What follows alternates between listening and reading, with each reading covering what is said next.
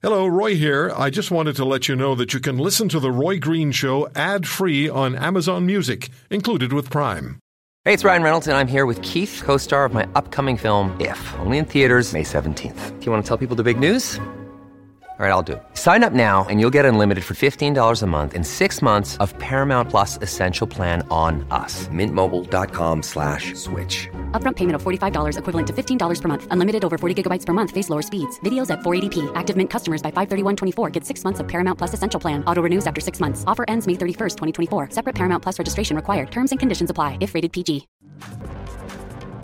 Dr. Christian Leuprecht has been a guest on this program, I think, for 20 years or so, and we've covered a great deal of territory, and the world has changed a great deal over that 20-year period, 20-plus years.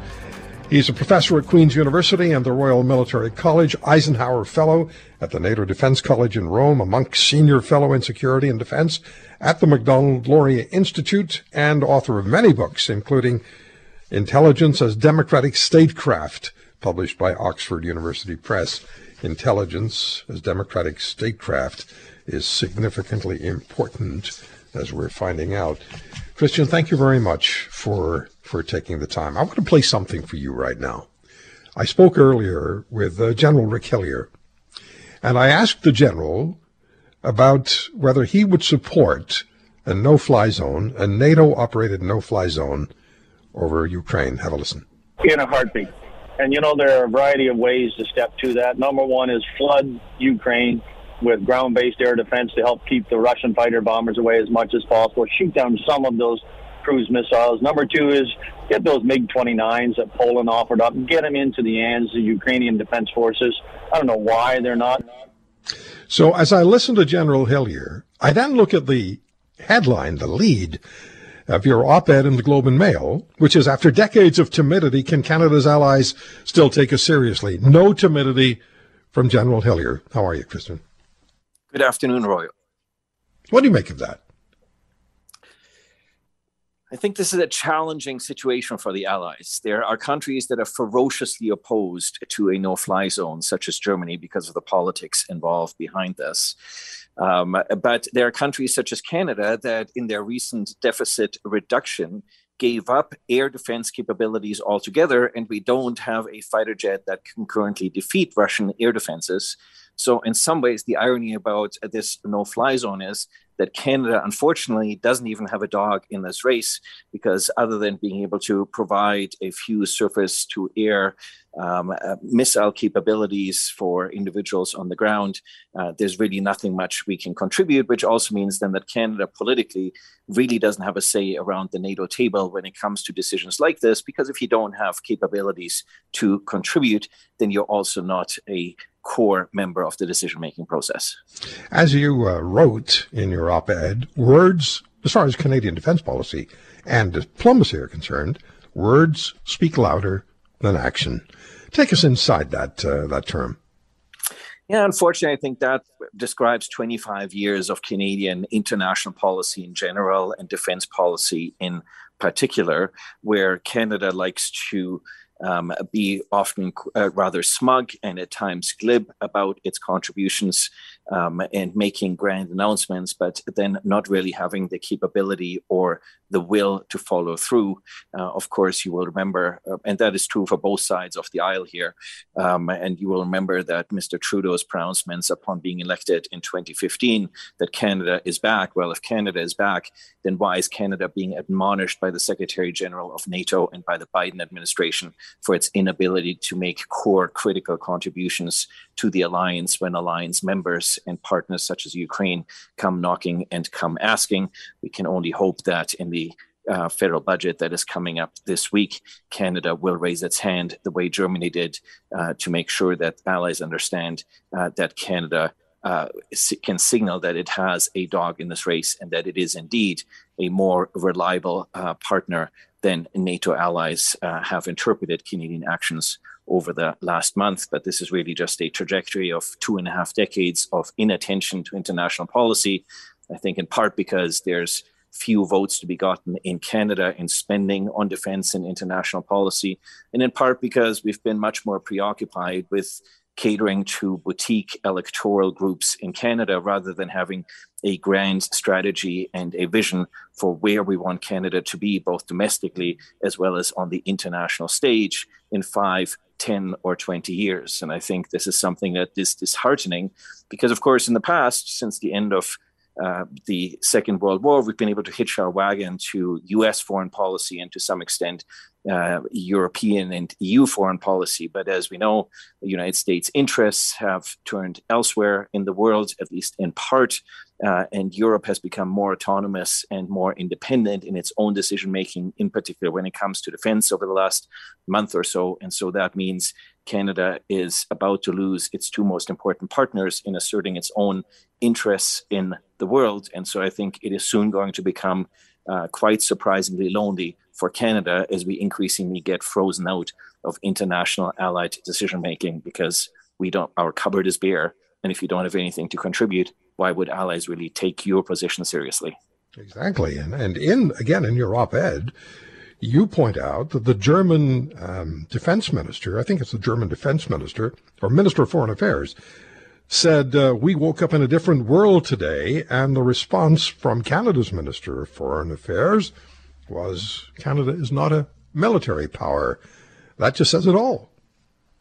Yeah, it's interesting, of course, if you look at Canadian military spending, that we're still in many ways in the top 10 in the world. We are, of course, a founding partner of NATO, a key member of NATO. We're a country that made significant, of course, contributions in blood and treasure in the First and Second World Wars, and because we knew where the good fight was and that we had to win this good fight. We made significant contributions to European security in terms of deterrence during the Cold War. And so it is utterly surprising to me that a Canadian foreign minister would not understand that the Canadian Armed Forces have long been a critical foreign policy tool for Canada, if not perhaps the most important foreign policy tool that Canada has, because arguably our single most important multilateral institution is NATO, because this is where our European partners in America and the United States come together and where we are able then to try to assert our interests. And that, of course, has meant we've been able to underspend on defense at times because we've been able to leverage those relationships. But I think we're now in a position where the consistent understanding has so hollowed out our Canadian Armed Forces that the organization is facing real challenges operating and delivering for the government of Canada, because for 25 years it has not been able to reconstitute in terms of personnel, and it has not been able to sustain and maintain, in particular in terms of equipment. And so now when called upon, there is not the extent able to give that would be necessary given the crisis that we're having. And I mean, we've seen this crisis coming since 2014 at least. So it is unfortunate that Canadian governments, once again, did not play ahead. Yeah. So here we are, Christian. 88 F-35s are going to be arriving in Canada starting in 3 years' time. 2015, the Prime Minister said what he just said. None of this would have happened. I don't think we'd be getting those F-35s if, in fact, as you wrote in your column, I'm just going to use this line. You weren't writing about the F-35s, but you wrote, Russia's invasion of Ukraine has forced the issue. And that's the issue of the underfunding and under-equipping of Canada's armed forces. Yes? Yeah, so I think we need to, so there's of course Canadians who say we should just ditch our military, what do we need our military? Well, that means of course then that we have no ability to assert our sovereignty or the will of the democratically elected Canadian government when it comes to foreign policy issues. And yeah, we can reduce ourselves to the status of a country such as Costa Rica, but then obviously we're also not going to be taken seriously in the world. And we got to remember that the prosperity and the democracy that we enjoy today was a strategic decision taken in 1940 by the then US President and Canadian Prime Minister in a quasi-strategic alliance to keep the troubles of the world far away from the North American continent. And so, I think we're a little bit naive about how we actually got here, and that the relatively small premium that we pay on defense is still a much lower lower premium to pay than getting ourselves into a hot war and understanding that there are bad people out there with bad intentions. And I think, I hope that people understand that Putin is, as President Biden said, Europe, the European periphery and Europe will not be safe as long as Putin is in power. So what contribution do we make to that? Well, it turns out that, as all of us had predicted, the F-35 was going to be the only option for Canada, especially in terms of interoperability with NATO allies and with the United States. It's a little bit surprising that the Prime Minister at the time, of course, said that somehow it cannot defend the Arctic, because today the single highest concentration of F-35s in any subnational jurisdiction in the world is in Alaska, where you have over 100 of them currently stationed, which shows that the Americans have serious concerns about the northern approaches. What are we going to do to ensure that we can safeguard those northern approaches? And of course, air defense is a critical component, because we want to stay part of NORAD, North American Air Defense Command. That means we need to have fighter jets that you can actually perform within that command. And at the same time, European allies need to understand that our contribution to continental security is, of course, also a contribution to European stability and to NATO, because if the North American continent and the US is not safe, that means it reduces the ability of the United States to provide that extended deterrence for allies and partners in Europe as well as elsewhere in the world. So that Canada making a solid contribution here also means that we can leverage US interests in terms of regional and international stability and the securing of democratic values and free market prosperity. Okay, so you understand the contrasting realities of North America and Europe better than anyone I know. So let me go back to the headline, the lead of your op-ed. After decades of timidity, can Canada's allies still take us seriously? All right, so now we're ordering 88 F-35s. We have a supply ship for the Navy, much to the, unhappiness of the Prime Minister, if we just remember what happened to Admiral Norman, who will be a guest on this program tomorrow. Will our allies take us more seriously because of the F-35s, or do we have more to do?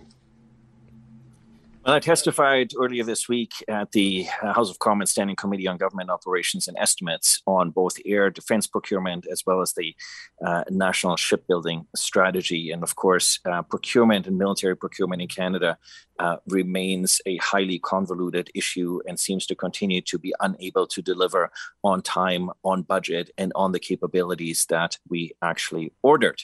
And so our allies, this is going to be about much more than the government simply putting money on the table. As I replied in a question to one of the members of the committee, that the very convoluted bureaucratic structures and processes that we have in place that do not reflect any of our other allies may well be a function of political ideology. If you don't want to buy material and you don't want to spend on defense, then you just make it very, very difficult to do so. And I think this is essentially what we've seen in Canada. So will the government actually commit to the sort of integrated bureaucratic procurement structure that it had in 2019 as part of its election platform, but that disappeared in 2021? Will the government actually commit to ensuring that we're able to modernize the hundreds of personnel policies that are outdated and that require the attention by central agencies and the president of the Treasury Board? So there's a lot more to this conversation, and our allies are paying close attention. So I think just a fog and fog of war, sort of fog and mirror sort of approach here of just putting money on the table and saying, just look elsewhere. Look, on the F-35s, the government announced it was going to enter into a 7-month dialogue for procuring these jets. On all previous military procurement files that I'm aware of, that dialogue has taken 3 to 4 months. So why the government would need a twice as long a runway, either because they're afraid of their own procurement bureaucracy, that they're not going to be able to get it done, or because perhaps they're going to be particularly concerned about playing political football, making sure that the money goes into the right ridings. And that's something that, of course, opposition parties in this country have to stop doing, that we can't keep on instrumentalizing defense for political purposes as we long have, because that demonstrates that we're actually not serious about asserting Canada's national interests abroad. Yeah, and I'm not just picking on any particular region in the country, but let's just follow up on that thought. A senior minister, and you know who it is, talked about the F-35s being a boon to Bagotville Air Base, where? In the province of Quebec. Not surprising, but it just sounded so political to me. Defense is always in every country sort of a political football for politicians. But I think in Canada, we've done a particularly poor job at trading off between the equipment that the military is supposed to get and the way politicians try to spread largesse in political ridings, and in particular in political ridings that usually the government of the day holds. And so I think it is disingenuous for politicians to say the military is going to get the equipment that they need, when in fact politicians are more concerned about making sure that the money ends up in the correct political ridings, or if they're going to make trying to score political points out of it during the next election campaign. And so I think it would be nice if the current federal government, especially the minority situation that it is in, would actually go to an Australian system with all party votes on critical defense and procurement matters to ensure that the opposition then doesn't reverse track, because what the Canadian military needs is not a one-time decision on buying jets or ships or whatnot. It needs a 15-year sustained commitment to rebuilding the Canadian Armed Forces, because that's how long it will take to get this organization back into the shape that it needs to be in order to perform for our allies and partners, and of course for Canadian taxpayers in defending the country, defending the continent, and being able to be there to defend our allies when called upon, because it's not clear to me that this organization is currently in a state to be able to deliver on all those expectations if or when called upon. If you want to hear more, subscribe to The Roy Green Show on Apple Podcasts, Google Podcasts, Spotify, Stitcher, or wherever you find your favorites. And if you like what you hear, leave us a review and tell a friend. I'm Roy Green. Have a great weekend.